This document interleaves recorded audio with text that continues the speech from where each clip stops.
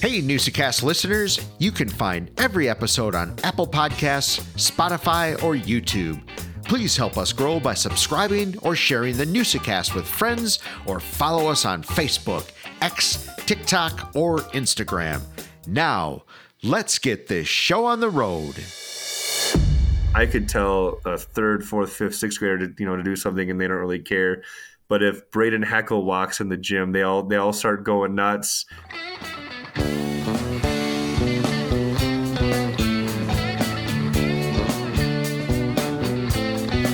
Welcome to the Newsacast. What is a Newsacast? It's where we bring local folk stories to life through conversation.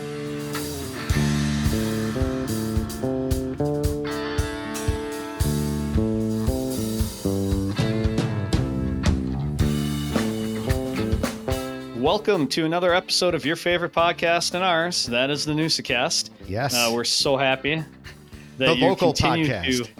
The local podcast. We're so happy you continue to join us and listen to the stories that we share. This week is another local look at local high school sports with basketball coach of Appleton North. Yeah, Chris Kellett. It'd be good to catch up with him and learn about the Appleton North program. But, Tosh, you talk about local, and I do want to shout out just the lacrosse community. I mean, you guys, it's been amazing to watch as we kind of figure out this podcasting game. But I'll tell you what, when we drop a lacrosse episode, when we did the Chris Green one, when we had Roger Hornberger, who we had on last week, I mean, the lacrosse community listens, they eat it up, they respond to us. It's pretty cool to see. So one, just thank you. I get it. I mean, you and I, Tosh, we live or have lived in that community. So thank you guys. That was really cool to see. A lot of great downloads last week. Tremendous interview with Roger. So that was really cool to see. So thank you. Yeah, and we're working on bringing some more lacrosse. We hope to have Coach Mikey Zadraga back on, and his co-founder of his summer program called Construct Lacrosse, Brendan Conley. Yeah. So we're working on that, and so we'll have some more lacrosse content for all of you lacrosse heads out there that like that, but also just hearing some cool stuff and catching up and seeing where Lawrence is as they start next season. So it's good stuff. Absolutely. Basketball's heating up and tournament plays right around the corner, and right then and there, lacrosse starts both at the college and the high school level. So yeah, springtime, it's not far away, right? Every single day, Tosh, we get a couple more minutes of sunlight. Yeah. So yeah, March 11th, official start of WIA lacrosse. Yeah, unbelievable. So that'll be awesome. Good to hear. Good to hear. We can talk lacrosse, but I mean, we got to talk Green Bay Packers. Yeah, it's still football season, Tosh. Man, that is. I mean, what happened there? Holy crap! What a game by the Packers. I was texting some buddies. I think I can say it on a podcast. That was just a good old-fashioned ass kicking in every sense of the word. Unbelievable. I mean, every once in a while you'll see a game like that, but literally from the coin toss when they said we want the ball and just drove it down their throats with that was a good 6, 7, 8 minute drive to open up the game, and they never looked back. They just killed them. And then to me, equally is just stunning was, in my opinion, how bad was Dallas? I mean, Dak, dude, what the heck? Well, that's 3 years in a row, isn't it? Yeah. That they have not looked good. They've gone 12-5 and lost in the first round. So, just you hate to say it, but knowing Dallas, Jerry Jones his heads are gonna roll, and there's two heads right at the top of that whole pyramid, and that's McCarthy, and that's Dak. Yeah. What are you going to do? So hopefully, you don't want to see guys lose their jobs and things like that. But just knowing the record of Dallas and what they do, what Jerry does, Jerry wants a title. And this was probably, many thought, one of his best chances in the last, 28 years? Well, it's been a long time. I mean, since he won. I mean, he hasn't won jack squat, frankly, in quarter of a century. So, yeah, I mean, It's so hard because, I mean, McCarthy does win 12 regular season games pretty consistently every year. Yep. That's, most franchises would take that in a heartbeat, but Absolutely. boy, he has some epic failures, and that's what rolled him out of Green Bay as well in the playoffs. But yeah, I mean, you hate to see somebody lose their job, but I'll lose my job for multi-millions of dollars if, don't feel too bad for him on that. And then it's what I'm fascinated about in the NFL. It's amazing that the NFL can do this. The offseason is almost exciting as the regular season. I mean, where's Bill Belichick going to go? Is he going to end? I mean, can you imagine Jerry Jones and Bill Belichick? I mean, get the popcorn ready. Let's go. Yeah. Well, you know what? We can talk about that, but, talk about the Packers too. It's a little too early, I think, to say that that lightning has struck 3 times in a row as far as Packer quarterbacks. But it sure looks promising, doesn't it? You go from Favre, you go to Rodgers, and now Love is playing phenomenal. And I'm sure the Chicago Bears in particular are like, what in the world? Are you serious? Not again. Well, one, I mean, I've professed my love of Barstool and Big Cat. And of course, he's a big Bears fan. And he had a funny tweet during the game, something to the effect of Jordan Love. This is just BS, from a Bears perspective. But if you look at it, it's been super interesting. Now, yes, you're absolutely right. It appears that Jordan Love is going to follow in the footsteps of Favre and Rodgers. What I find interesting is their footwork. I mean, Favre threw the same way. Favre never threw with his feet planted. He always threw jumping. Rodgers threw the exact same way. And Love, I mean, he could not have looked any more like Aaron Rodgers than he did, against the Cowboys. So I don't know. I mean, all 3 guys didn't start in year 1 of their career. They started in year 2 or 3 or wherever it was. So I got to believe that helps. And if you can just, we harp at our youth kids, and with some of our interview people, we've even asked this question about footwork, but footwork is everything in all of these sports. And maybe those extra couple of years of footwork really, really helps and just helps the mind as well, because he's really, really sharp. He's sharp just right with his progressions, his reads, his decisions. Dude, the guy has the best poker face ever. Does he ever change the expression on his face? Good, bad, or indifferent. He looks exactly the same all the time. Right. And they have some young receivers. There's some exciting players to watch with the Green Bay Packers. And whatever extra we get this season, it's been a fun run. Maybe not so much in the beginning of the year. All of us armchair quarterbacks were out there saying, yeah, well, we're playing for a pick, but it's a slap in the face to that organization that there are 4 teams without a Pro Bowl selection, and 3 of them are picking 1, 2, and 3, and then there's the Packers. Right. Like, come on.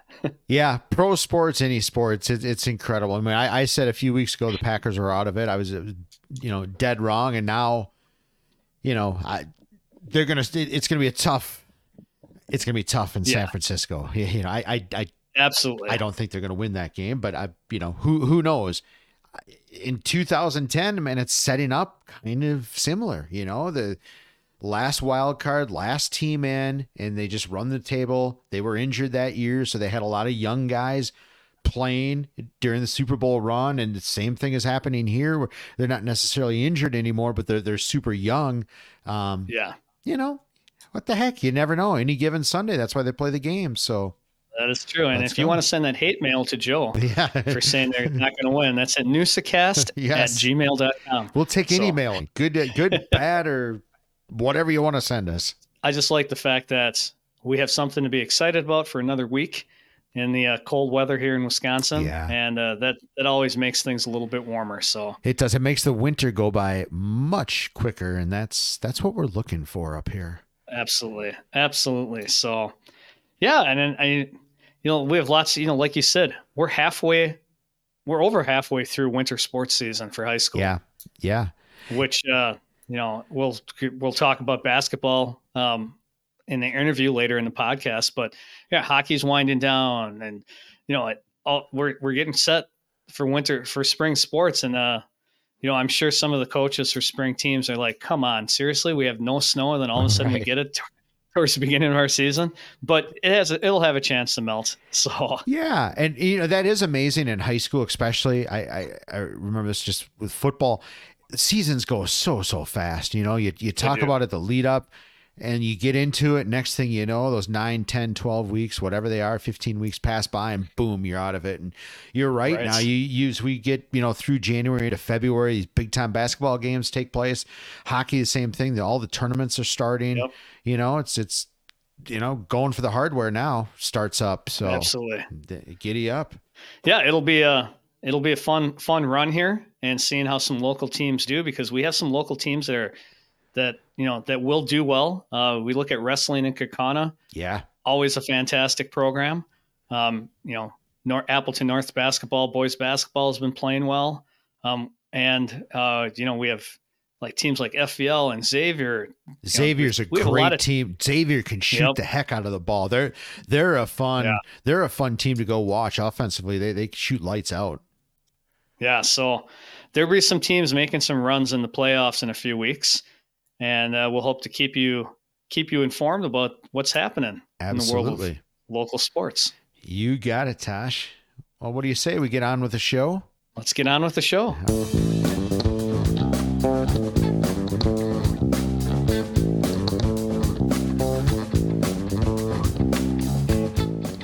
All right, NoosaCast listeners, it is time for that look at history, an old look at new. Taking a little look at the world around us, whether it's here in Wisconsin, the nation, or the world. So, Joe, what do you have for an old look at new this week? Well, Tosh, this like we've said before, this has become one of my favorite segments, and it's for what my old look at new is. It's for just moments like this where I wasn't really looking for this, but stumbled across this on a website or somewhere.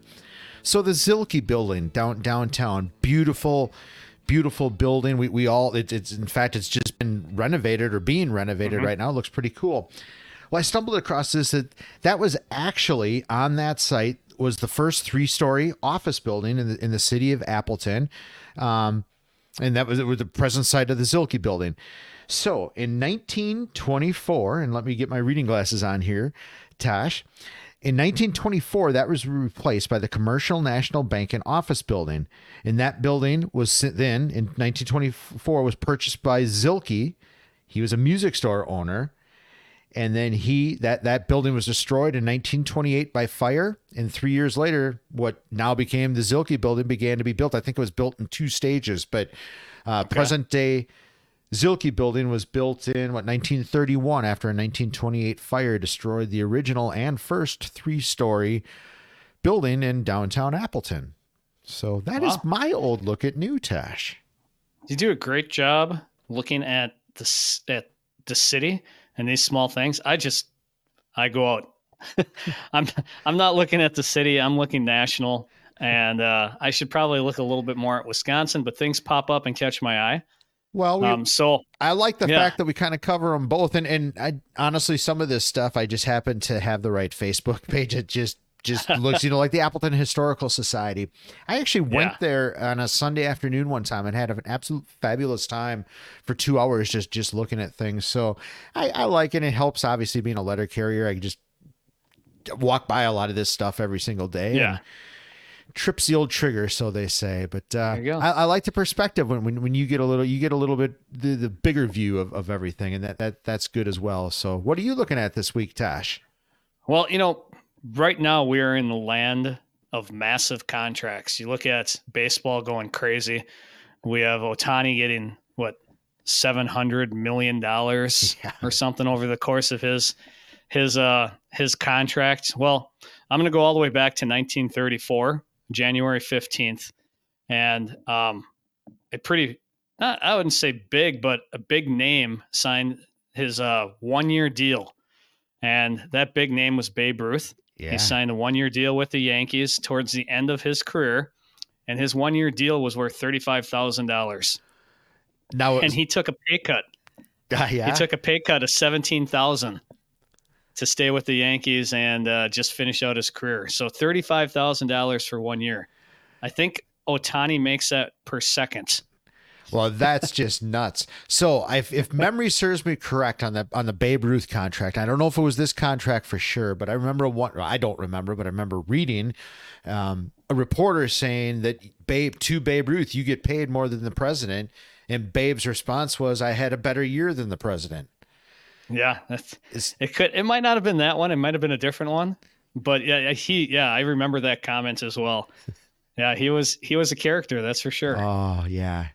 Probably wouldn't have been too bad to be Babe Ruth, right? Babe Ruth, Derek Jeter, being the star of New York City, man. There's nothing better than that. I would imagine. Yeah, absolutely. That's for sure. So, well, that's our old look at new for the week. Remember, you can catch these segments and these episodes anywhere you get your podcasts, and also check out our social media presence as well on Facebook and Twitter, or X, I should say. Oh, Instagram, Tosh, TikTok. Yeah. Tasha's right. You not only do you get the podcast every Thursday, you get the throwbacks come out Sunday on the YouTube page, and you get the News a Minute. We're playing around with that. You get that early every week. So, Tash, we're just a content machine. We're trying. We're trying for sure. We are. All right, Newscast listeners. Today's interview, we have the pleasure of interviewing Chris Kellett, who is the head basketball coach at Appleton North. You know, Appleton North isn't just football. They've had some great football teams, but they also have other sports going on. And we're going to take a little look at Chris Kellett at Appleton North basketball. I was always told, Tosh, if I learn one thing every day that's new, life is going pretty well. So I just did learn that there is more at Appleton North than football. So we're good. But yes, Chris Kellett, man, great interview with him. The Appleton North basketball program. They're a program that you should go take a look at. They can shoot lights out. They're a young team, and they're an exciting ball club. That's for sure. Yeah, having a fantastic season. About 3/4 of the way through the season right now. Yeah. Making some waves in the FVA. So you're going to enjoy it. And we'll learn a little bit more about Chris and a little bit more about the Appleton North basketball program. Appreciate you coming on. I mean, we're trying to kind of hit up the high schools. I mean, you guys are having a heck of a year. I got to get to a game, but I mean, you guys are young and exciting to watch, really, aren't you? I mean, the season's been a heck of a season. Yeah, we've come a long ways. You know, we had a really big run to end the year last year, made to sectionals, starting multiple freshmen, and, you know, that parlayed into a lot of hard work in the offseason. And we've come out, you know, hitting on all cylinders and struggling a little bit as of late, you know, with some health, and, you know, other teams are playing us pretty well now. And so we got to figure some things out and adjust. But the guys are playing hard. So I always like to go back and talk a little bit about your background and what you did. So if you could tell us a little bit about high school, you know, what sports you played, and, you know, just a little bit about yourself. Yeah, I grew up in a little town called Reedfield. Didn't play any sports essentially until I moved to Neenah at the end of 6th grade, I want to say middle of May, actually. And I walked into my teacher's classroom. His name was Mr. Hoffensberger, and he was the Neenah varsity boys basketball coach. And I was 6'4" in 6th grade. And I walked in, I'll never forget. I walked in, he said, "Do you play basketball?" I said, "No, I really like soccer." And he kind of laughed and he goes, "Well, you will now." And so he brought me to the gym after the school day, and I fell in love with the game, and that parlayed into playing football. I played football and basketball in high school. I did track my first year, had a really successful track season. And then with AAU basketball, kind of took that away a little bit. I was traveling the country with called Fox Valley Skills at the time, which is now Playground Warriors. Played with Brian Butch and Steve Holzel and Tyrone Deacon from the Valley here, and got a chance to play some of the best players in the world. So it was a lot of fun. That was through your high school years. You're playing AAU. I mean, we've talked to some other people that have gone kind of that path as well. I mean, that's an incredible experience, isn't it? The travel, just your day-to-day life as a high schooler. I mean, you're almost running a professional schedule. It's pretty insane. Yeah, you know, the best part about that is just building those relationships with guys that you usually wouldn't have a chance to meet. You know, back then there was no social media. So playing with guys like Tyrone Deacon from Bayport, you he was probably one of my favorite teammates. Playing with guys like Butch, who's a McDonald's All-American, we had a lot of eyes on us. Can't imagine what the pressures would have been like with social media, nowadays. But traveled the country, got a chance to play against guys like Shannon Brown in the NBA, Chris Humphries, LeBron James, which is cool stories because my players look at me now and I've put on a little bit of weight since my playing days, and they don't really understand what it was like back then. Because I used to be able to play a little bit, but basketball's changed as well since I played. It's more perimeter oriented. So, but no, I had a solid high school career. Had a pretty bad injury my senior year. My goal was to be the first 1,000-point scorer in Neenah high school history. I was well on my way. I missed about 13 or 14 games, dislocated my ankle and fractured my leg, but came back in the playoffs a little bit to play. But college career, played football and basketball in college as well. I signed with Winona State originally. After my injury, I had a choice of both sports. I was supposed to do 1 year, and then I would choose which one I wanted after a year. After the injury, football told me to make a decision, so went to Concordia down in Mequon for a year. Had a nice year there. We won a conference championship. Got rookie of the year in the league, and then transferred over to Ripon College because I wanted to play football as well. So played football and basketball there, and really had a blast. And played for some Hall of Fame coaches and Ron Ernst in the football field, and then Bob Gillespie on the basketball court. So got a chance to be coached by some of the best with Sky Anderson then in high school as well, who I had. So been very blessed. There's a lot to dive into for sure. I mean, one thing I definitely got out of that, though, is, if there's no Chris Kellett, there's no LeBron James, right? I mean, that's pretty that simple, right? No, I always tell people, the one time, because he actually got hurt against us, where he got nicked up a little bit, and he didn't need to play against us the first time because we all knew who he was, and I was such a hard-nosed person. I was like, I'm not going to get his autograph. Like, he had autograph lines, people asking for it during the game even. And I'm sitting here like, what is going on? But no, there's some pretty awesome stories. I know John Wilkham, he's from Marshfield, played at Marquette, walked on, wrote a book. And I told him I always appreciate it because in the book he wrote about throwing me an alley-oop where I dunked in front of Tom Izzo. And Tom Izzo came over after the game because he was at a lot of our practices, just going after Brian Butch. And it's like, man, if you were about 6'8", 6'9", I'd sign you right now. I'm like, yeah, only about 5-6 more inches. Thanks. Like, how many kids can you say that to, Right.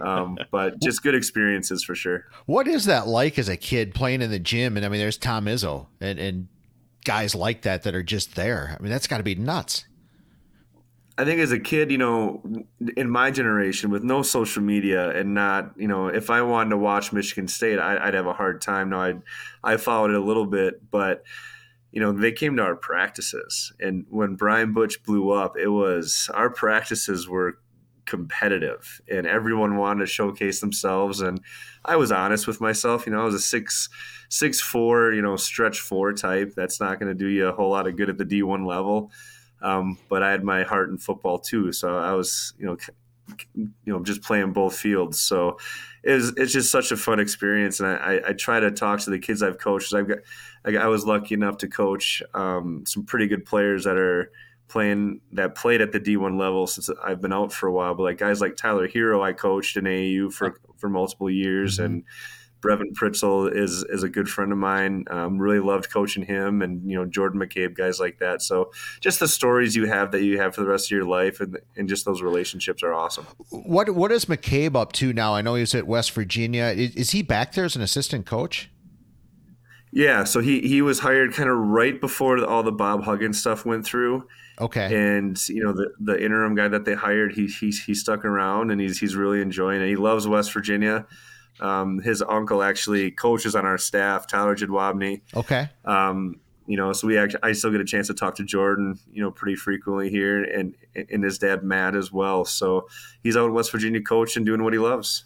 Yeah, basketball junkie, man. Right? It's in your blood. You love it. For sure. So you're traveling around, and you have that injury, you make that decision. What drew you to Ripon? What was the draw for Ripon College? I got to be honest. I had Rob Barnhill, who's a phenomenal coach at Concordia, he had me playing offense in football when I went there. And Okay. I knew I was playing basketball, but I played football last second. And I'm a defensive guy, and I really didn't enjoy it. And he made a comment to me that I'll never be able to play somewhere else and do both sports. I'm just not a good enough athlete. And he didn't say it like in a derogatory way, but that's just kind of how I used it. And some of my really good friends went to Ripon. And so I went, and it's about a 40-minute drive from my house in Neenah, and Yep. went and visited and just had a really good time. And I went, I'd go to open gyms and stuff with the guys and just hoop. And I went to lunch with him one time, and the football coach called me in, and he's like, "Hey, I heard you played in the Shrine Bowl." I was like, "Yeah." And so he's like, "What position?" I told him free safety. And so he called me into his office, and Ripon was coming off of a season where they were dead last in the country in third down percentage given up and passing yardage given up. And he pretty much said, if you come here and cannot start, you won't start anywhere else. And he wasn't promising me a starting spot, but that's how I took it. And so that's pretty much how I ended up there. Well, you had a heck of a career at Ripon. I mean, you were a 4-time conference player in both football and basketball, correct? Both sports? Yeah, football. It's funny because in high school I was probably a basketball player playing football. I wasn't the most physical. Coach Menz would tell you that I never lifted weights in high school. I was too cool for it. It's probably one of my biggest regrets. But then in college, I found the weight room, started putting on some weight, and had some success, and it just kept me hungry. But there's things I wish I could do differently. But I had a solid career. We had our whole secondary came in together, so we pretty much had 4 years of. Josh Kramer was an All-American. He was the other safety. Our free safety, Vince Brady, was an all-conference guy, and then our opposite corner was an all-conference corner. So all of us came in together, and we just kind of grew together. Now I know Ron Ernst is certainly a legend. I my only interaction has been when I've had stripes on, so it's different than most people's, but I'm a well respected and 30 plus years as a coach. I mean, he called you the smartest player he's ever coached. I mean, I got to believe that's one of the greatest compliments you could receive. But could you talk about Ron a little bit? I mean, he was just he is an incredible guy, an incredible coach. Well, honestly, I did not know he said that. But I will say this, the one time he absolutely chewed me, I watched so much film, and I used to watch it just with him. And so there was one time I changed a coverage call, and I had the free safety. We clouded it, and I ended up undercutting it and intercepting it, and it won us the game versus Norbert's. And we watched film, and I feel so bad, but Coach Ernst was like, "Yeah, what a great play call." And Vince Brady raises his hand and goes, "Actually, Coach Kellett changed it." And oh my goodness, he would have killed me if he could. Yeah. But no, Rob Ernst he's the reason I played. He pushed me, and it's funny because you look at him, he's this big burly guy from Nebraska, and he was just such a player's coach for me. And I was an interesting cat. I was pretty mouthy, but I competed. I always played hard, but I had some personality to me. Anyone that played with me on the football field knows that. I definitely like to talk and fly around, and he allowed me to do those things and, freelance a little bit. And, I learned a lot from our film sessions together. And he's the reason I stuck around, because I could have graduated early, and I actually came back to play my senior year and student taught at the same time, which is pretty unheard of. Right. Besides doing basketball and football. But I student taught with his wife as well over at Murray Elementary in Ripon too. So absolutely owe everything that I know about football to him, and the 3-3-5 defense was awesome. And, that's probably one thing I miss right now is not coaching football, to be honest with you. Sure. Do you like football? Well, tough question to answer. Like football more than basketball, but I mean, I know you're a basketball coach currently, but is your true passion and love football, kind of? Oh, that's not a tough question. Okay. That's an easy one to answer. Okay, it's 100% football. Oh, nice. Yeah, no, I've when I coached in Shawano, I got a chance to kind of run the defense a little bit, and that was probably the most fun I've ever had, because we weren't the most talented at the time.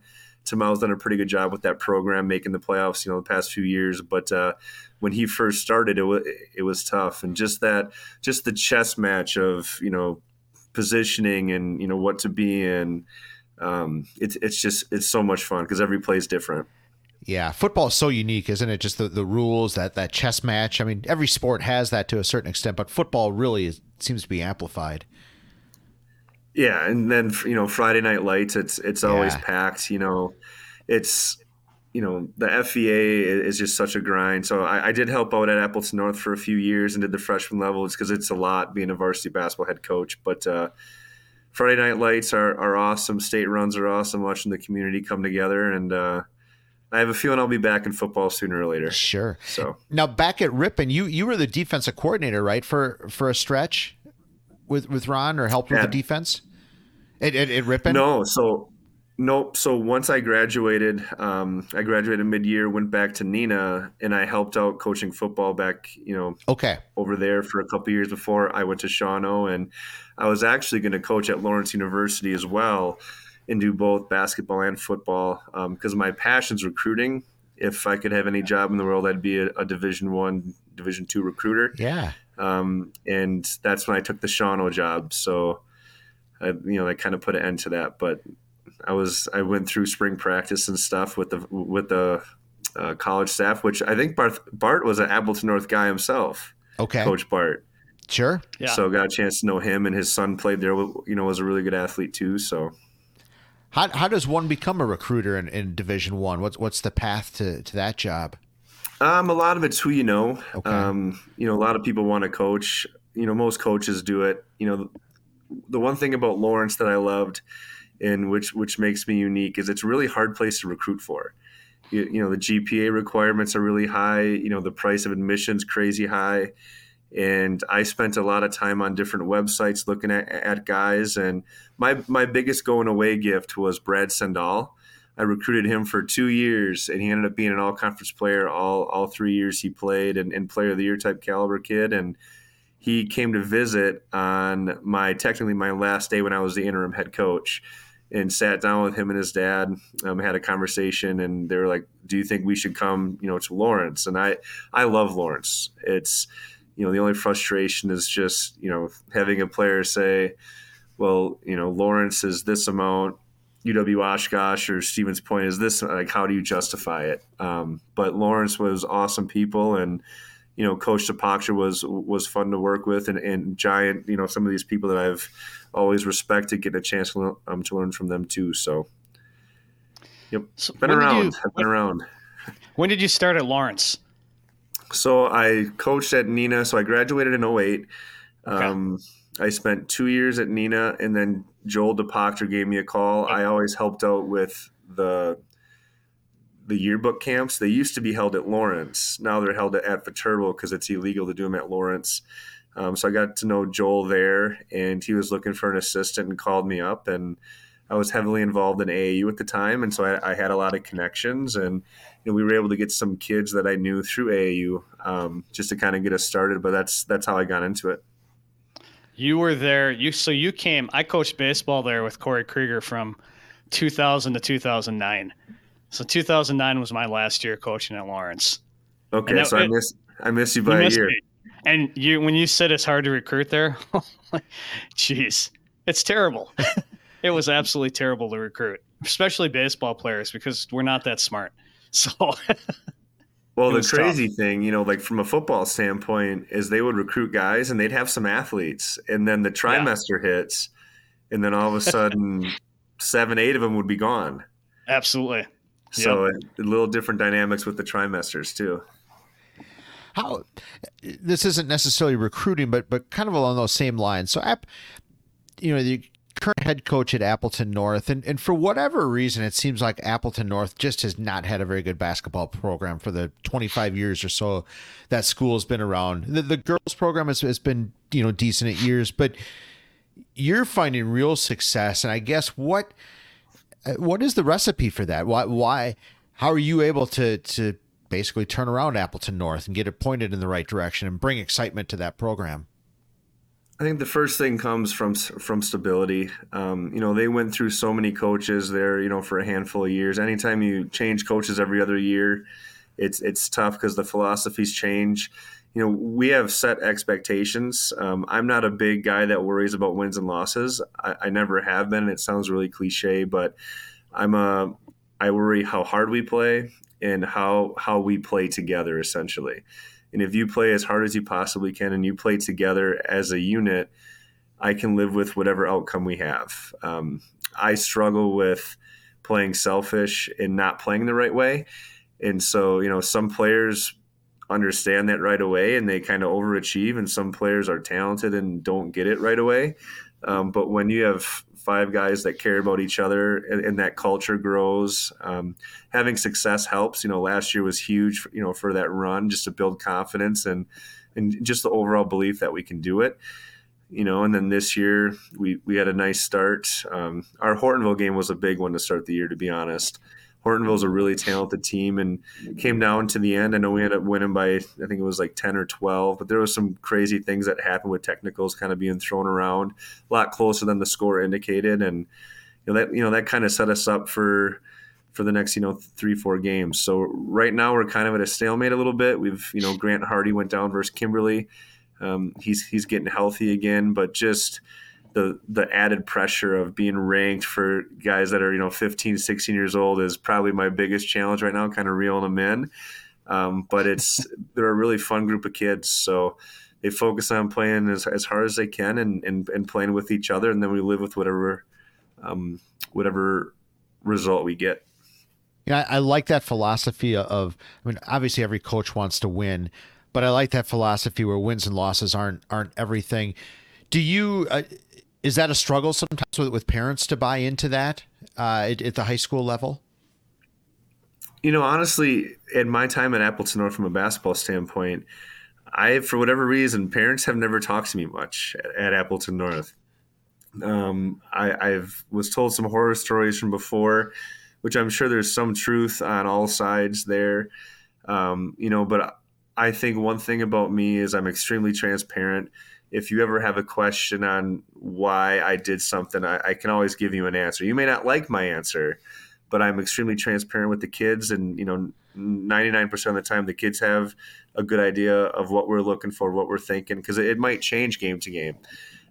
So, from a parent standpoint, I haven't had too many interactions, with them, good or bad. I try to stay away from parents as much as possible, because the last thing I want is people thinking I favor someone here and there. Right. So, I live in Greenville with 2 of my assistants live like down the road. So we don't get a chance to see like a lot of the parents. But it's been good for us so far. So no, that's good to hear for sure. You can definitely hear some horror stories from time to time. The atmosphere in the FVA, the gyms, that's got to be exciting, right? There's no better conference in the FVA. Is there night in and night out? It's a battle for whoever you're playing.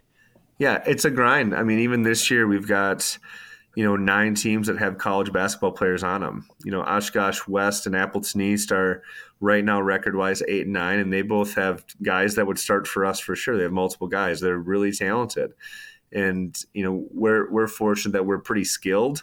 Which, we've got 4 guys that average 9 to 12 shots, which kind of separates us from most teams. But our league is, Oshkosh West could have gotten us too. That was a close game to the end.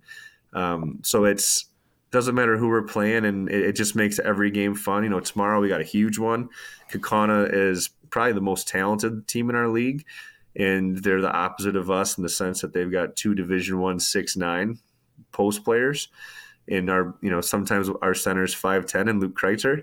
So it'll be an interesting matchup. But no, the FVA is extremely talented. A couple leagues down south are really good too.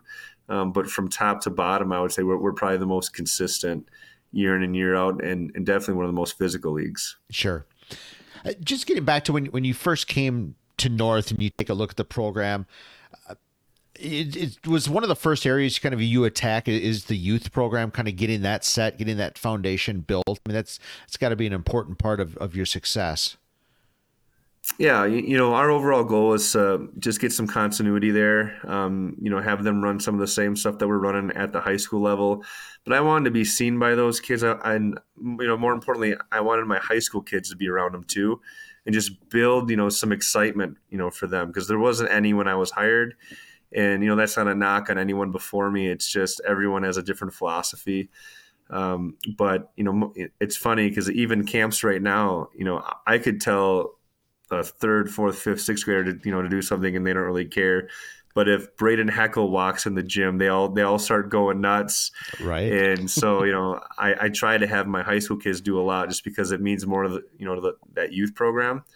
So just the continuity is probably the biggest thing, which everyone on the same page, just running the same stuff. And when they're in middle school, we have a pretty good idea of kind of who the alpha dogs are, and just trying to develop them as much as possible and just keep them in love with the game, and keep as many kids involved in basketball as possible. Sure. Your youth program, I would assume that you talk about the young kids getting a lot out of it with the high school kids, but it's also a great learning experience and leadership experience for those older kids to show what they have to those younger kids and just feed from that, I would assume. Yeah, especially with us being so young, it's a great maturing tool. Just seeing guys that are usually goofy kind of have to be serious and be playful. With me, I teach third grade, so I spend my day with 8, 9-year-olds as it is. But it's awesome seeing the high school kids interact with them, because they'll glow, they'll be excited, and just fall in love with the sport. And we've had a lot of support from our youth kids this year, and the numbers are outstanding. So good. Are you still coaching AAU? No, I made a deal with my wife once my son was born that I'd walk away, and he's 7. So the only problem with that was I finally helped build that team to everything I've ever wanted. Our starting 5 had Jordan McCabe at the 1, Tyler Hero at the 2, Keyshawn Justice, who was a 1,000-point scorer at Santa Clara, played with the Jazz the Summer League, at the 3. Jack Plum, who went to Iowa for football, at the 4. And then we had a 7'3" center from Minnesota. So we were stacked. The only player that I did not get that I wanted, you probably have heard of him, Tyrese Halliburton. Sure. He would have fitted really well. But not sure if there would have been enough ball to go around with all the guys we had already, plus that. Because we still had John Diener off the bench and Drew Blair and some of those players too. So Will McDonald for the Jets played with us as well. Wow. He was the first-round pick of the New York Jets. So there was a lot of talent in the gym, because we always practiced with the grade ahead of us, which was like Kobe King's group. So those practices were wars. It was fun. So what's the schedule like for a team like that? I mean, how many weekends are you playing? I mean, how often are you guys playing year-round with a team like that? It's essentially, once you're done with your high school season, so depending on who you are, you start right away. And you'd practice. We always practice at Lawrence when I was there, and you play about 8 tournaments or so. We were on the Adidas circuit at the time. Now Playground is on the Under Armour circuit. But to give you an example, a couple of our sophomores right now in Ramus and Hardy are on the Adidas circuit with the Davis Brothers Elite. Johnny Davis and Jordan Davis played with Playground as well. They started their own program this year. Will Sweeney's still with Under Armour. But you play about 8 to 10 tournaments on the summer. Usually the month of June is off. But other than that, you're going 3 times a month from April, May, and July, essentially. Well, the quality of basketball, it's incredible over the last 10 years, really in all sports, just the level of play that high school kids are competing at, and obviously, the college and pros, but it's got to be all of the summer leagues, quote, travel teams that they're just making these athletes just incredible. Yeah, the skill set's only getting better, and the athletic ability, it's funny because I considered myself a pretty good athlete. I could jump.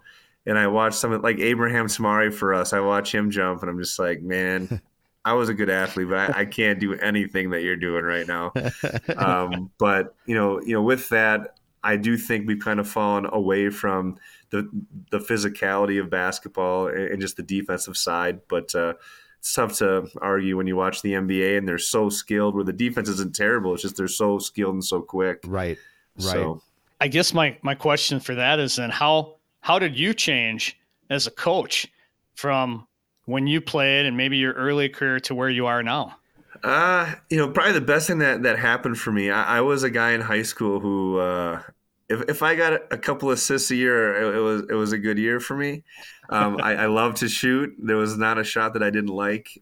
Talking to Anderson and Coach Pronchinsky and Coach Bork, that they still give me, grief about it to this day. And then when I went to Ripon, I had to fit in, and especially with missing because of football the first 2 months, I would practice for football from 4 to 6, go to basketball 6 to 8.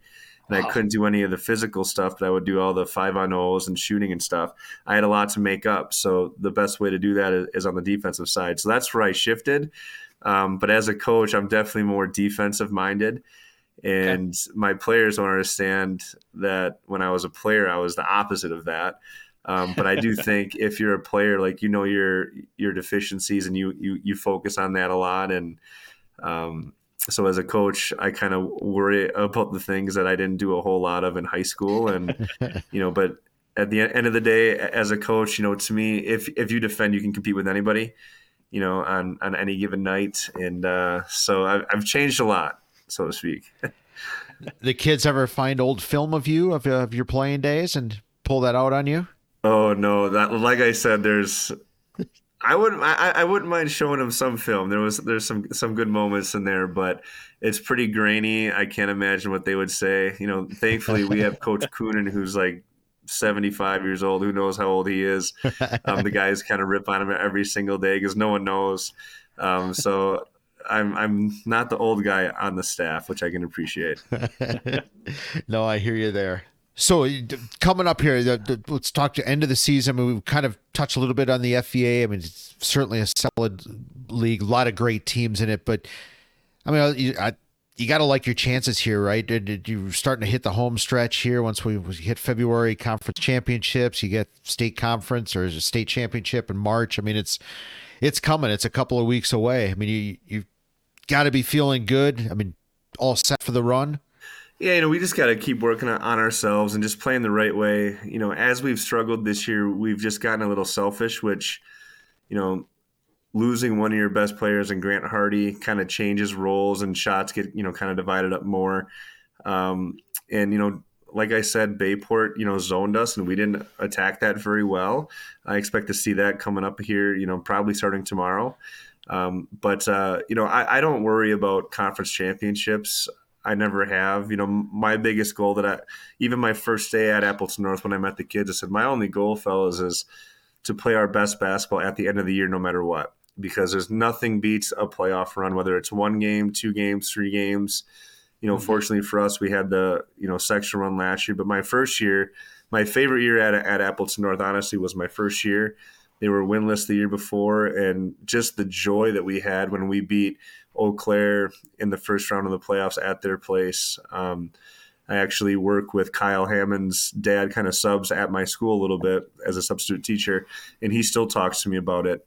So my overall goal is just the end of the year playing the best, and if that brings us a conference championship, great. If it doesn't, I'd much rather have a playoff run and just doing the right things at that moment. Sure, we do. It's become kind of one of our favorite questions that we like to ask is dealing with defeat. I mean, obviously sports, you lose more than you win.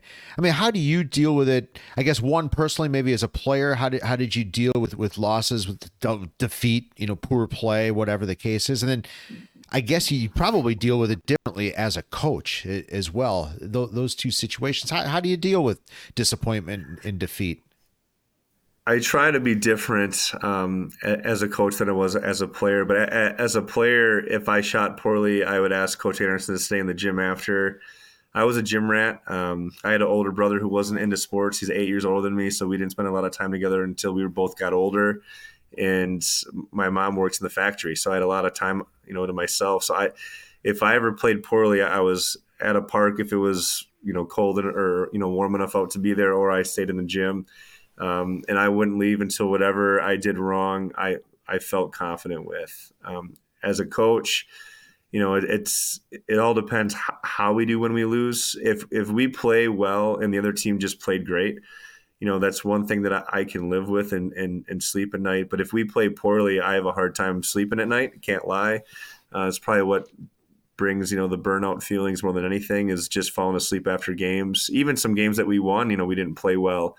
It was hard to sleep at night. And my players know this, and they it's, after games that we lose, it's almost like a tradition it's turned into, where the seniors stay like in the classroom with us. And, I don't ask them to. They just sit and talk to me and just, Coach, when are you going to sleep tonight? Is it going to be 2 a.m., 3 a.m., 4 a.m.? What's going on? It's kind of been like a running joke. But every game that we, end up struggling with or losing, this past year we lost to Fondy, and I think 5 guys stayed in there, with me till like 11:30, and our game was over at 9, just talking about the game and life. And at first I thought they were doing it because they were frustrated too, but I feel like half of it is they see that it just eats at me, and They do that more to help me than anything, to be honest with you. So I like to say that I matured more, where I can handle losing. When I walk out of the locker room, I for sure try to leave it there and not bring it home with me, especially because I got 3 kids at home, 7, 5, and soon to be 4. But, I'm not a very gracious loser. Sure. So it's tough. But if we play well, I can definitely live with it. If we do not play well, it's something eats at me, whether I could have done something differently or prepped something, better as well. So. I got to believe those moments in the classroom, though, that those have got to almost be the best moments as a coach, right? I mean, that's when you really connect with the players. And to me, that's what, as a dad, that's what I want a coach to do. I mean, to me, I don't care about the wins and losses. You want the coach to teach these kids life lessons. I mean, I got to believe those kids are going to remember those moments the rest of their lives as well, and take something from that didn't even happen on the court. Yeah, what was neat is we played Bayport for our last game, which seems like 3 weeks ago because we haven't played in a while. But some of our alumni were back, in Trent Mullen, Ben Isom, and Garrett Stazik, and they came in the classroom 30 minutes after, and we didn't play well. We weren't too upset with the guys because we played hard. We just didn't shoot well. The ball just got sticky, didn't move. And those 3 guys came in with our current seniors, and we sat in there for like an hour. And it was, that was probably, my favorite moment of the season, was having those guys back and talking about their first year in college. Trent Mullen being a contributor at UW lacrosse and football as a freshman, which is amazing. Sure. Stazik, having shoulder surgery out at Stevens Point, and then Ben Isom, with Wisconsin. Owen Hager even came in, who didn't play senior year, so he stayed in there with us for a while. So those relationships are awesome, and I always tell the guys, you'll appreciate it more when you're gone. And it's nice when I hear, back from the Max Nelsons of the world, Mitch Cambrays, Kyle Hammonds, and then, they're like, you always said that, we didn't really believe you. But it's definitely true. So it's great. Yeah, that's really cool. I mean, the older we get, and it's been kind of a nice byproduct of doing this podcast, where we kind of get to reflect, being a little bit older, thinking back. But I think back to times in high school, the mentors that you had. I mean, that's important stuff. That's real life stuff that carries on 50 years down the road. So that's really cool, and it's kind of stuff we love, man. That's really cool to hear. That's a special coach, special person that can have those kind of relationships and connections. I think that's huge. Yep, and that's a lot of stuff that I learned from Scott Anderson, to be honest with you. Scott Anderson and Chaz Prunchinski took me under their wing, and there was a lot of tough times because, like I said, I was not a gracious loser, especially as a player. I'd get angry, not ever at anybody else. It was always something I did, no matter what, and just having them walk me off a cliff every time. So when I see players get frustrated, it brings me back there all the time, and I have a little bit more patience with it than some. But it's, at the end of the day, it's about the kids growing, and hopefully we're able to do that with them. No, absolutely. I don't know how to phrase this. You talk about, you would go out and you would sit and shoot, and you would do things to get better after a loss. Do you see that same type of drive with your kids now than what you had, back in the day when you played, or back when you were coaching college and things like that? I think it's a little different in the sense that you can get more options. You know, you could go to more gyms than I could back then. Back then it was the Y or get keys from Coach Anderson. And now you've got trainers here, trainers there, the Y. There's more than one Y. A lot of our players have parents that are in the district, so they can go in there. But, you know, when we lost or we beat somebody earlier in the year and Grant Hardy stayed in the gym for about 40 minutes after shooting. And I sat there and, you know, one of his teammates was like, well, why is he doing that? And I said, well, because he shot, 3 of 10. I get it. I was the exact same way. And some players don't understand it because their drive is different, but that's also okay too, because basketball is not their number one priority. I was one where in high school basketball was, and then in college it was flipped. Then it was football. So Grant Hardy is a basketball first kid right now, and so he puts a lot of time into it, and it's awesome to see. And guys like Will Sweeney, Abraham Tamari as well, Nathan Ramus, and we got a good mix of guys like Luke Kreitzer, who's a football first kid, who has an extremely high IQ. He's one of our best defenders, and he helps us in a lot of different ways. And so I always want those mix of the multi-sport athletes, and fortunately for us, I think we have that. But no, that drive is still there. It's just you just get it in different ways nowadays with these kids because they can go so many different places. So I have a question for you, and I don't know how you're going to answer this. So, coach in college, coach in high school, differences, pros and cons. What do you think? What was your your sweet spot? I really enjoyed college just because you built that relationship before they came, right? So you recruited a skill set or something that you liked about that player, and and let's be honest, if they went to Lawrence, they wanted to go there, right? You don't go to Lawrence if you don't want to go there because of how much it is and all the requirements. So they all want to be there. Where at the high school level, you'll have our team this year, we probably have 5 guys where basketball is their first sport. It's their passion. We've got 4 or 5 athletes that are really athletic, but if it's basketball season, they love basketball. If it's football, they love football. If it's baseball, they love baseball, and it rotates. And then you got a couple who play because their friends play, and all that stuff is okay. So we got all those different things kind of in a high school setting, but in college, everyone wants to be there. Now, the difference now, I think, especially at the higher level, is just getting guys to stay, at the college level, and to an extent at the high school level too, because guys open enroll and transfer. But no, there's pros and cons to both. I honestly thought I'd stay in Shawano for a long time, but living in Neenah, driving to Shawano for 2 years was a lot, and my wife kind of put the kibosh on that. But college was awesome. I really enjoyed my time at Lawrence, honestly. And it's some of those times is what I'll cherish forever. And if an opportunity arose to go back to Lawrence at some point when my kids are over 18 and not playing themselves, I'd probably consider it. Get led by Joe Van Den Acker. We had him on a couple of weeks ago. He's quite the guy. Oh, he's a statistician. He knows everything. Oh my God, it's unbelievable. Unbelievable. Just in your personal life, you said you're a third grade teacher. Where do you teach at? So I live in Greenville. So I wanted to teach in my kids' district just to make sure all the snow days and all the vacations lined up. So I teach at Hortonville Elementary, right across from Hortonville High School. Okay. Growing school district, right? It's unbelievable out that way. Yep, it was interesting driving across the street for our game with them a couple months ago. Oh, I never thought of that. Yeah. Yep. So the new Highway 15, right? Yep. No, and I really enjoy teaching there. The administration's awesome, and my team there is awesome as well. So I tell you, Hortonville High School sports, that's been up and coming too over the years too. I mean, their baseball, football, basketball program, they're all rising. It can be good any year, really.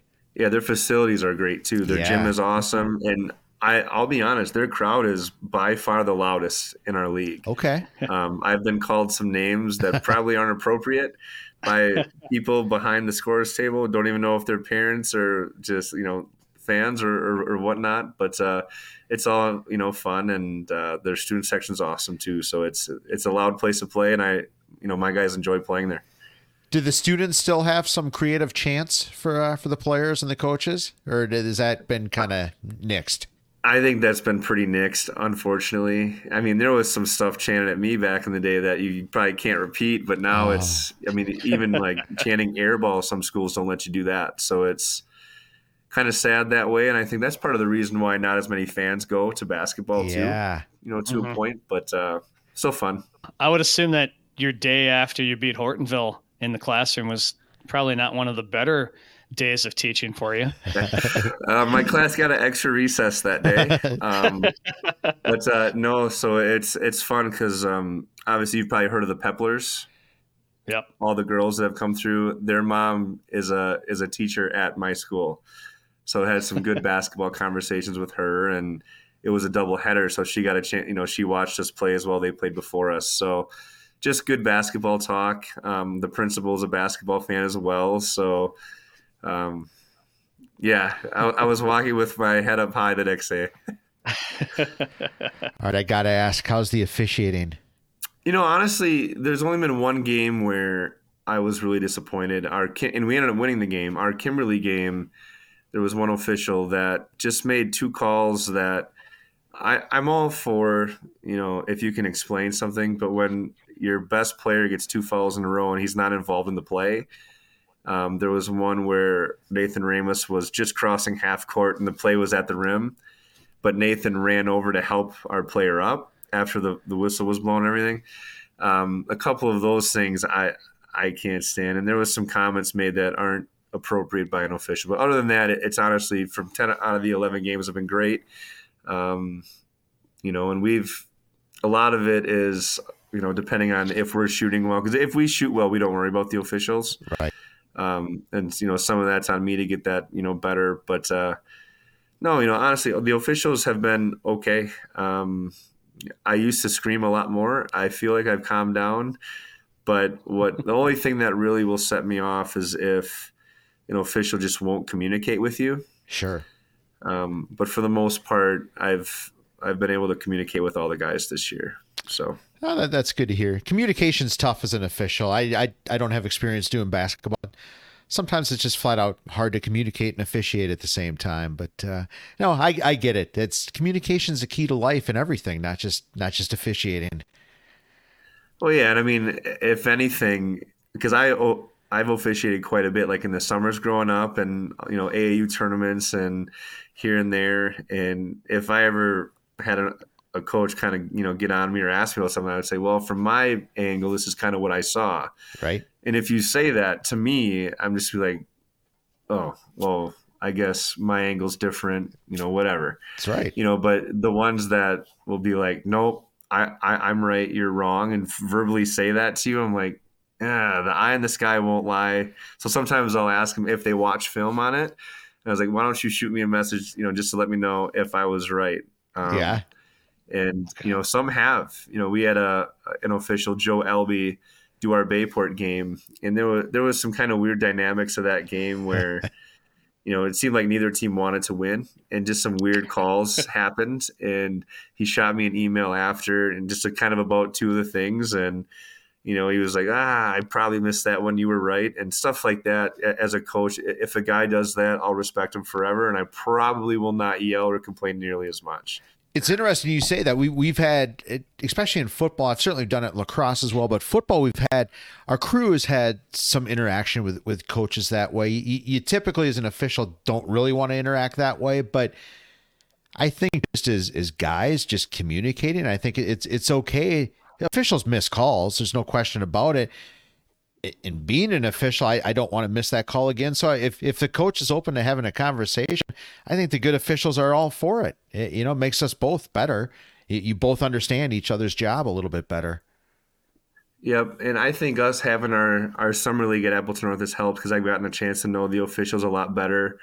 And it's last year specifically was always funny because if I was ever really upset with an official and one of my players did something that they shouldn't have done or shot a ball they shouldn't have shot, I'll yell like, hey, get over, sir, can I talk to you? Come here right now. And they'll come over, and you could just tell they're waiting for me to just yell. And I'm like, can you tell my player to pass the ball next time he gets the ball? I don't want to see that shot again.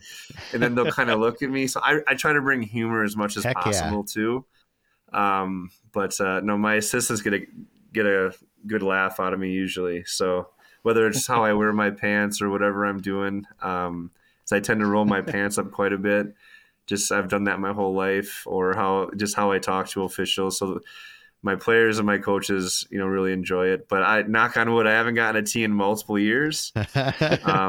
My assistant Eric Miller got a tee last year at UWGB, and it was his first one in his life. Yeah, and he's got me by a decade. So I like poking him with that as well. We talked about it yesterday, actually, too. So we got to get you some blazers like Sundance up there in Green Bay. Get some of his outfits on you. Oh gosh, I can't pull that off. I am give me a flannel. I don't like to be seen. I just, the pant thing is funny because I've done that my entire life. Even when I teach, I'll sit at my table and pull my khakis up to my knees, and it's just comfortable for me. And no one noticed it until this year for the first time. Girl from the Unintentional podcast posted about it, and then my wife hates it. She'll take pictures of me on YouTube as I'm doing it, but I've done it forever. So I don't know. Mike McDaniel does it now too, though, so that's cool. That's right. Yep, Hey, yep, it's true. You're cool now. But,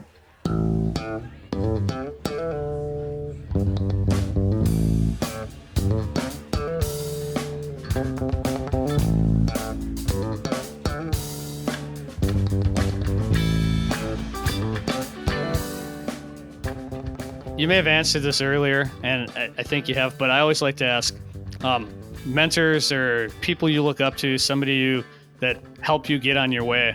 It could be all the way when you were a little kid or all the way through college. Who are some people that stand out in your life?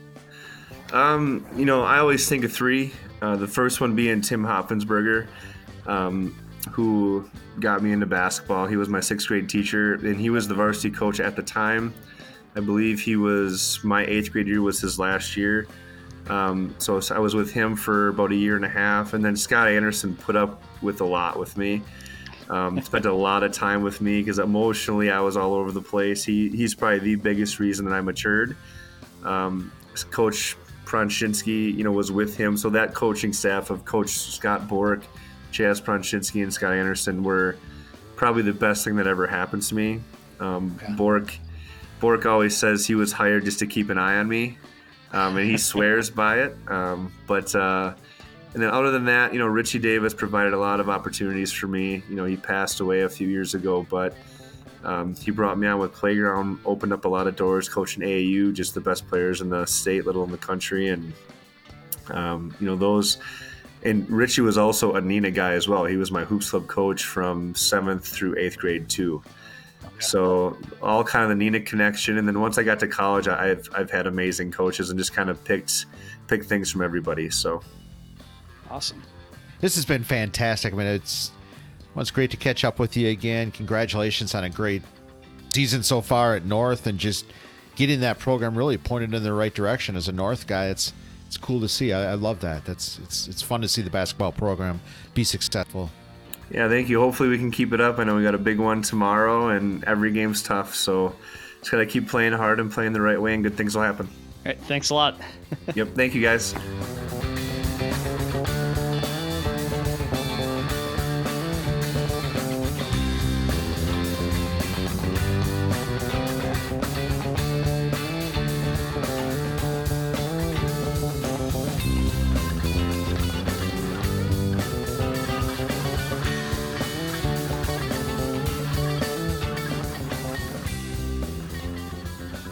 Well, Tosh, it's that time again, once again, for the Red Smith Banquet Throwback. We got a good one this year, Tosh, or this week, I should say. I remember this well. 2010, the Duke grad, Jay Bilas. Yeah, he was fantastic. He was also huge. What is he, 6'8"? Hey, yeah. So that was like holy crap. But fantastic. Yeah, he was a great player for Duke. Also a really great coach. He coached there for three years while he was attending law school at Duke.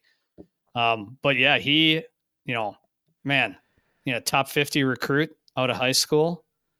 Yeah, when you think of the typical Duke player, I mean, Jay Bilas is that guy. I mean, he was tremendous basketball player, but super, super smart. Like you mentioned, I had forgotten until you brought that up. He coached and played at the same time, and then played right. Then continued coaching while he got his law degree at Duke. So super smart guy. And we see him on ESPN as well. I mean, you can tell he's well spoken and honestly one of the all time great tweeters as well. I don't know if that's a term anymore, but yeah. He always has his daily little rap that he puts out. And that's not easy to do when you're putting out daily content, to keep coming up with that daily content. It kind of takes a smart person to do that. So he's really good at that. And it's amazing. He has been on, my dogs are going crazy. They're part of the show. He has literally been on ESPN since 1995. Yeah. Unbelievable.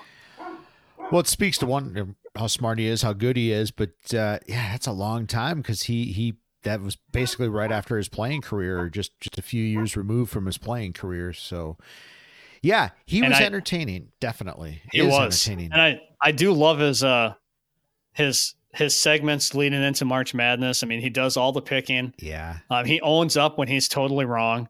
He showed us at the banquet just a down to earth guy. Yeah. 100%. 100%. And he was just really fantastic to be able to sit and talk to and listen to, for sure. Absolutely. You guys are going to enjoy this one. This was 2010. Jay Bilas. When we had, we had Whitey Herzog. I think we played him earlier for you. So we had Whitey Herzog, and Donald Driver was there that year. So 2010 from the Paper Valley Hotel in Appleton, Wisconsin. Enjoy Jay Bilas.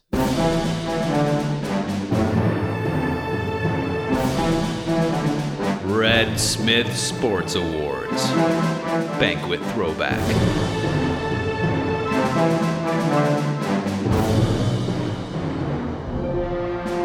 The Red Smith Award, of course, goes to someone who has made some unique contributions to sport in Wisconsin, and also epitomizes the great values that Red Smith exhibited. Let's give a Red Smith welcome.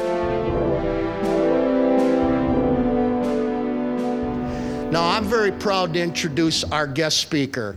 He's a gentleman. His character is top-notch. He's got a good reputation, but his character is what makes his reputation. Let's give a Red Smith welcome to Jay Bilas.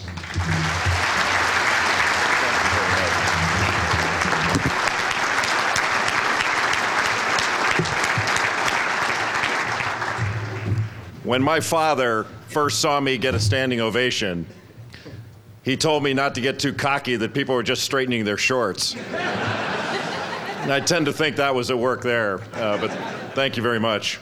I'd like to thank you all for having me here. I know that you had my broadcast partners, Sean McDonough and Bill Raftery, here in years past, so now you have completed the Three Stooges by having me here. I know that also by having those two, the bar has been set awfully low.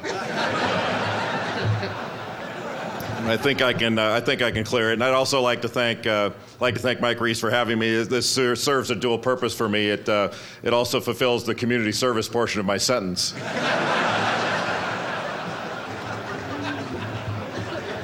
thought, I'll call my wife and let her know that I got in okay and how excited I am to be here. And I said to my wife, honey, did you ever in your wildest dreams think that I would be speaking at the Red Smith banquet in Appleton, Wisconsin? And she said, Jay, you're never in my wildest dreams. One of the great joys that I have in my job now, and it's amazing that they call it work because it's not any work at all, is working with your former speakers here, Sean McDonough and Bill Raftery. My first game working with them, they had been a team for a long time, and my bosses at ESPN thought that putting me with them would work out. I wasn't so sure that I'd be accepted by them. And the first game we had, we did UConn at Notre Dame, and both were ranked in the top 15 in the country that year. And Notre Dame had a kid by the name of Danny Miller. And Danny Miller made a great play and goes in and completes the play, and there's a foul called, and Raftery says in only the way only he can, he says, "It's Miller time, and you know how I love hearing that."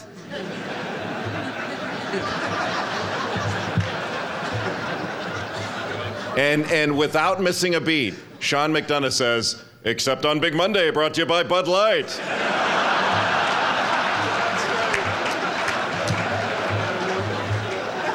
And I thought, you know what? I'm home.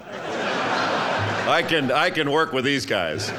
And we have had an unbelievably good time together. I'm here for one very important reason.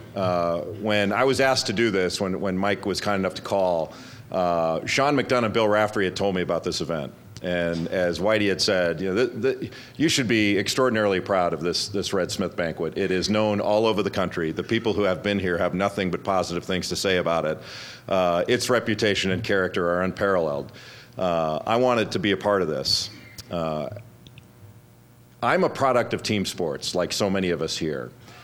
For me, growing up, team sports was all I wanted to be a part of. I wanted to be a part of a team. And I once heard Larry Brown say, the former North Carolina player who coached at Kansas and UCLA, coached the Detroit Pistons to an NBA title. He's now the coach of the Charlotte Bobcats in the NBA, one of the great teachers and coaches in our game, said one time, very few players have been a member of a team. They've been on a team, but they haven't been a member of a team. And that's really what you're doing here tonight, is you are raising money, awareness, and providing resources for young people to be members of a team and to benefit from that, and to benefit in the pursuit of excellence that you can only get as a member of a team. Those who have played team sports understand that you can accomplish so much more as a group than you can as a team than you can as an individual. It's so much more meaningful than it is in anything you can do as an individual. And the greatest compliment that I think any of us ever received as players was that we were great teammates. I would rather be known as a great teammate than as a great player. Lucky for me, because I wasn't a great player. When I was drafted by the Dallas Mavericks, I went to camp.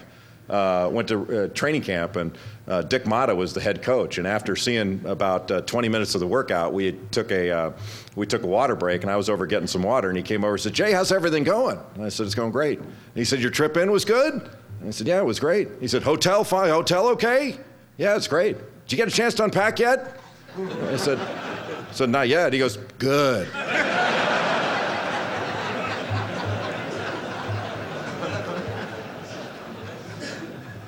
But I had coaches growing up that believed in me. We all did.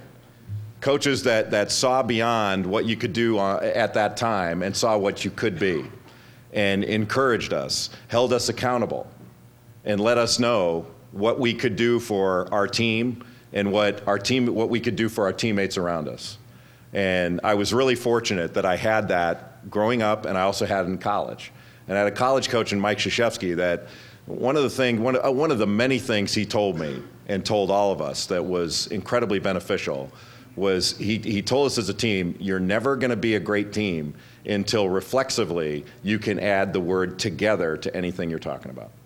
We're going to play hard together. We're going to win together. We're going to work together. Everything we do has to be together, but it can't just be something that I tell you to say or you've understood, that's what I want. You're going to have to buy into that and feel that, and you're going to have to work for the guy next to you.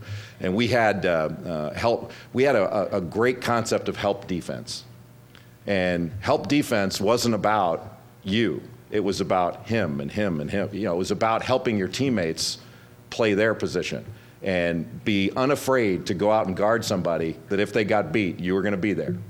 And I took a lot of pride in that after I learned how important it was. And what you're doing, the money you're raising, and the awareness and the resources that you're providing for the kids in this community, you couldn't be doing a better thing. And I just wanted to commend you for that. And I'm so glad I was here to be a part of it. And I want to congratulate every scholarship recipient, all the award winners. It was a privilege for me to be here and to get to meet all of you. And I hope we'll be able to meet afterwards and have a drink. I know Raftery would be proud of me if I did that. But I promise you that when I leave here, in addition to my shameless stumping for the University of Virginia and Tony Bennett, I will also be telling everybody about the Red Smith Banquet and the great people of Appleton, Wisconsin. Thank you so much for having me.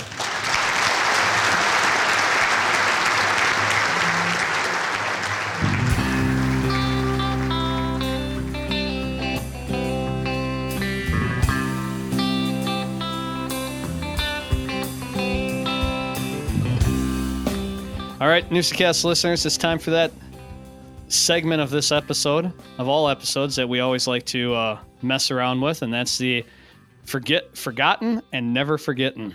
And this is the one things that we just totally want to forget, and then the things that we never want to, those things that we want to keep lasting forever and forever. So, Joe, what do you want to forget?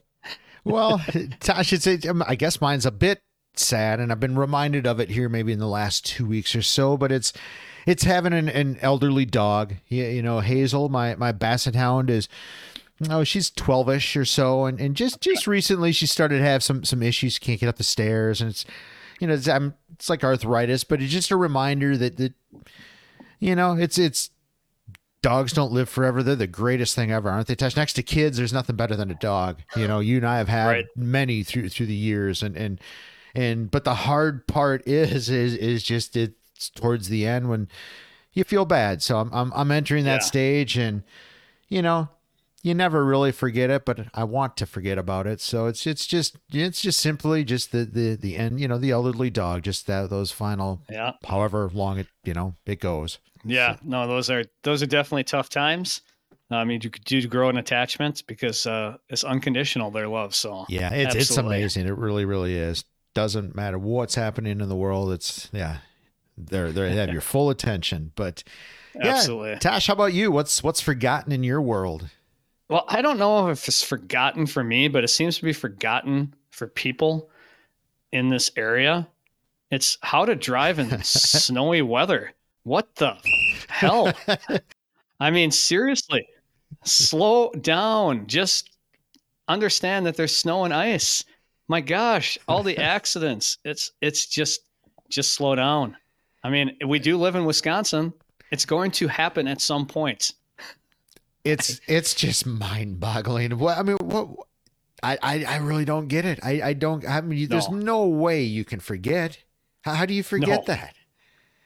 It's funny. I think everybody. I was a big fan of Jim Rome, for a lot of years, and he always complained. He said the first time a raindrop hits the window in Southern California, it's Armageddon. Everything just goes to hell, and it's kind of like that here with the first snowstorm as well. Absolutely. And it's not even the first. It's like every snowstorm. It's like every snowstorm, and I experienced that out in California when I was coaching at Lawrence. It took I don't know what the time was. It took 3 hours, 2 hours, whatever it was, to drive from Anaheim to San Diego for a game. And they kept talking about, watch out on the roads. It's going to be raining. I'm like, what are they talking about? We were driving our own vans, and it rained. We got rained out in San Diego, had to drive back. It took 6 hours to drive back, which should have been a 2-hour drive. Right. It was absolutely crazy. I'm like, are you kidding me? People don't know how to drive in the rain? But hey, it's something. But yeah, it was a little frustrating yesterday, and just you're always looking in your rearview mirror, waiting for the person to slip on the ice and rear end you or stuff like that. So Tosh, just think in the United States, Tosh, just about anybody can get a license to drive a missile. Yeah, that's true. Absolutely. So yeah, that's what I don't know. Maybe people are forgetting that they live in Wisconsin. So evidently. Well, good luck to you. I broke out the fat tire, and that was my mode of transportation through this lovely weather. So it wasn't too bad for me. That's good. Yeah. Good to know. A little cold, but not too bad. All right. Well, we're forgetting. What are you never forgetting? What do you want to keep remembering? Probably shouldn't admit this one, Tosh. I thought it was kind of funny, so that's why I'm including it. But damn, Tosh, I'm never forgetting the rush of gambling.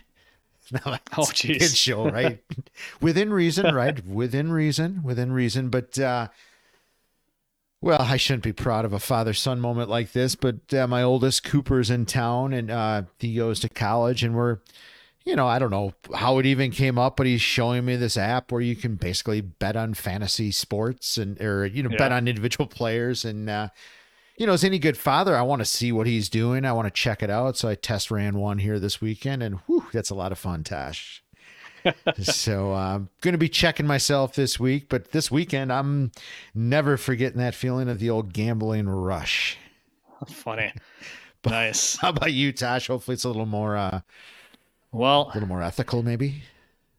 being a teacher, I can never forget snow days. Yeah. Because it reminds you back in the day of being young again and waiting for the snow days. Although it's a little bit different. I mean, I remember growing up and you had to sit in front of the TV, Sure. and you'd wait for it to come across, and then they went to a commercial and you'd miss your letter, so you'd have to sit in front of the TV some more. And then it was like always that, do I take a shower and get ready for school, or do I wait for the next round? It's key. And you never knew. You always listened to the radio, WHBY or whatever was on. Yeah. And to get that snow information. Now, I mean, they call your house, you get a text message, you get an email. They cancel the night before. That never happened when we were young. No. But well, it's so funny when you're in a room, a group of people, and all of a sudden everybody's phone goes off and it's the school district. Like that happened the other day when school was canceled at 4:00 or whatever in the afternoon. Yeah. I can't remember where. I was in a spot where there were a lot of people, and it's like when the weather siren goes off or whatever, you could just hear dinging and then it's weird, right? You get a text, you get an email, you get a phone call almost simultaneous. So, I mean, I guess that's kind of nice, but there's school calling now. Two snow days this week. Look out. Yeah. You know what? We shouldn't have had one on Tuesday. I called that one. Well, I didn't call it. I told my students, no chance you're getting a snow day. Yeah. I said, here's what's going to happen. And I said, light up until a certain point, and then when you're leaving school, it's going to get heavy. And my students reminded me on Wednesday that I was wrong.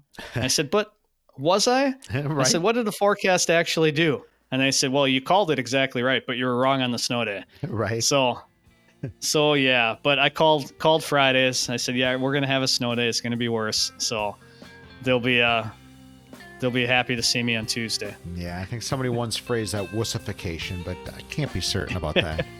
Well, you know what? I understand. It only takes one accident. Yes. You just want to keep people safe, so it happens. I do. Yep. I get that. 100%. So, well, Tash, we forgot, and we never forget, forget. We forgot, we're never forgetting. God dang it. We came up with this how long ago, and we still can't get it right. That's the beauty of it. It is. I think it is.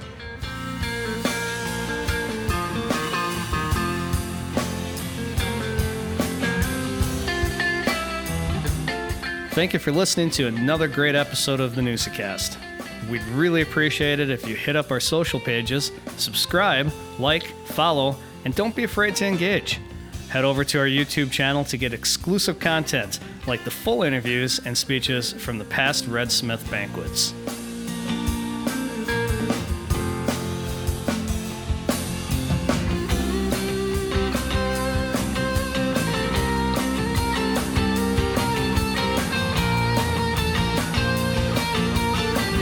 Thanks for listening to the NoosaCast. We really appreciate your support.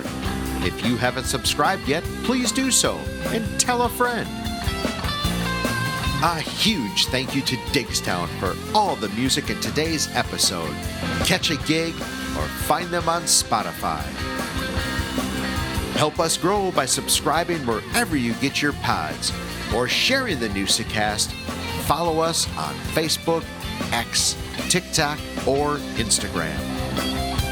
One of the best ways to help us grow is to leave a 5-star review on Apple Podcasts or Spotify.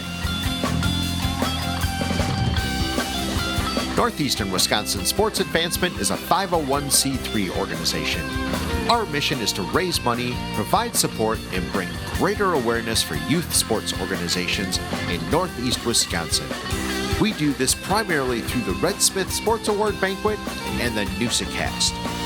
Each year, we give back to the community through 3 initiatives: the Every Kid Plays Grant, the Gives Back Initiative, and scholarships to student athletes.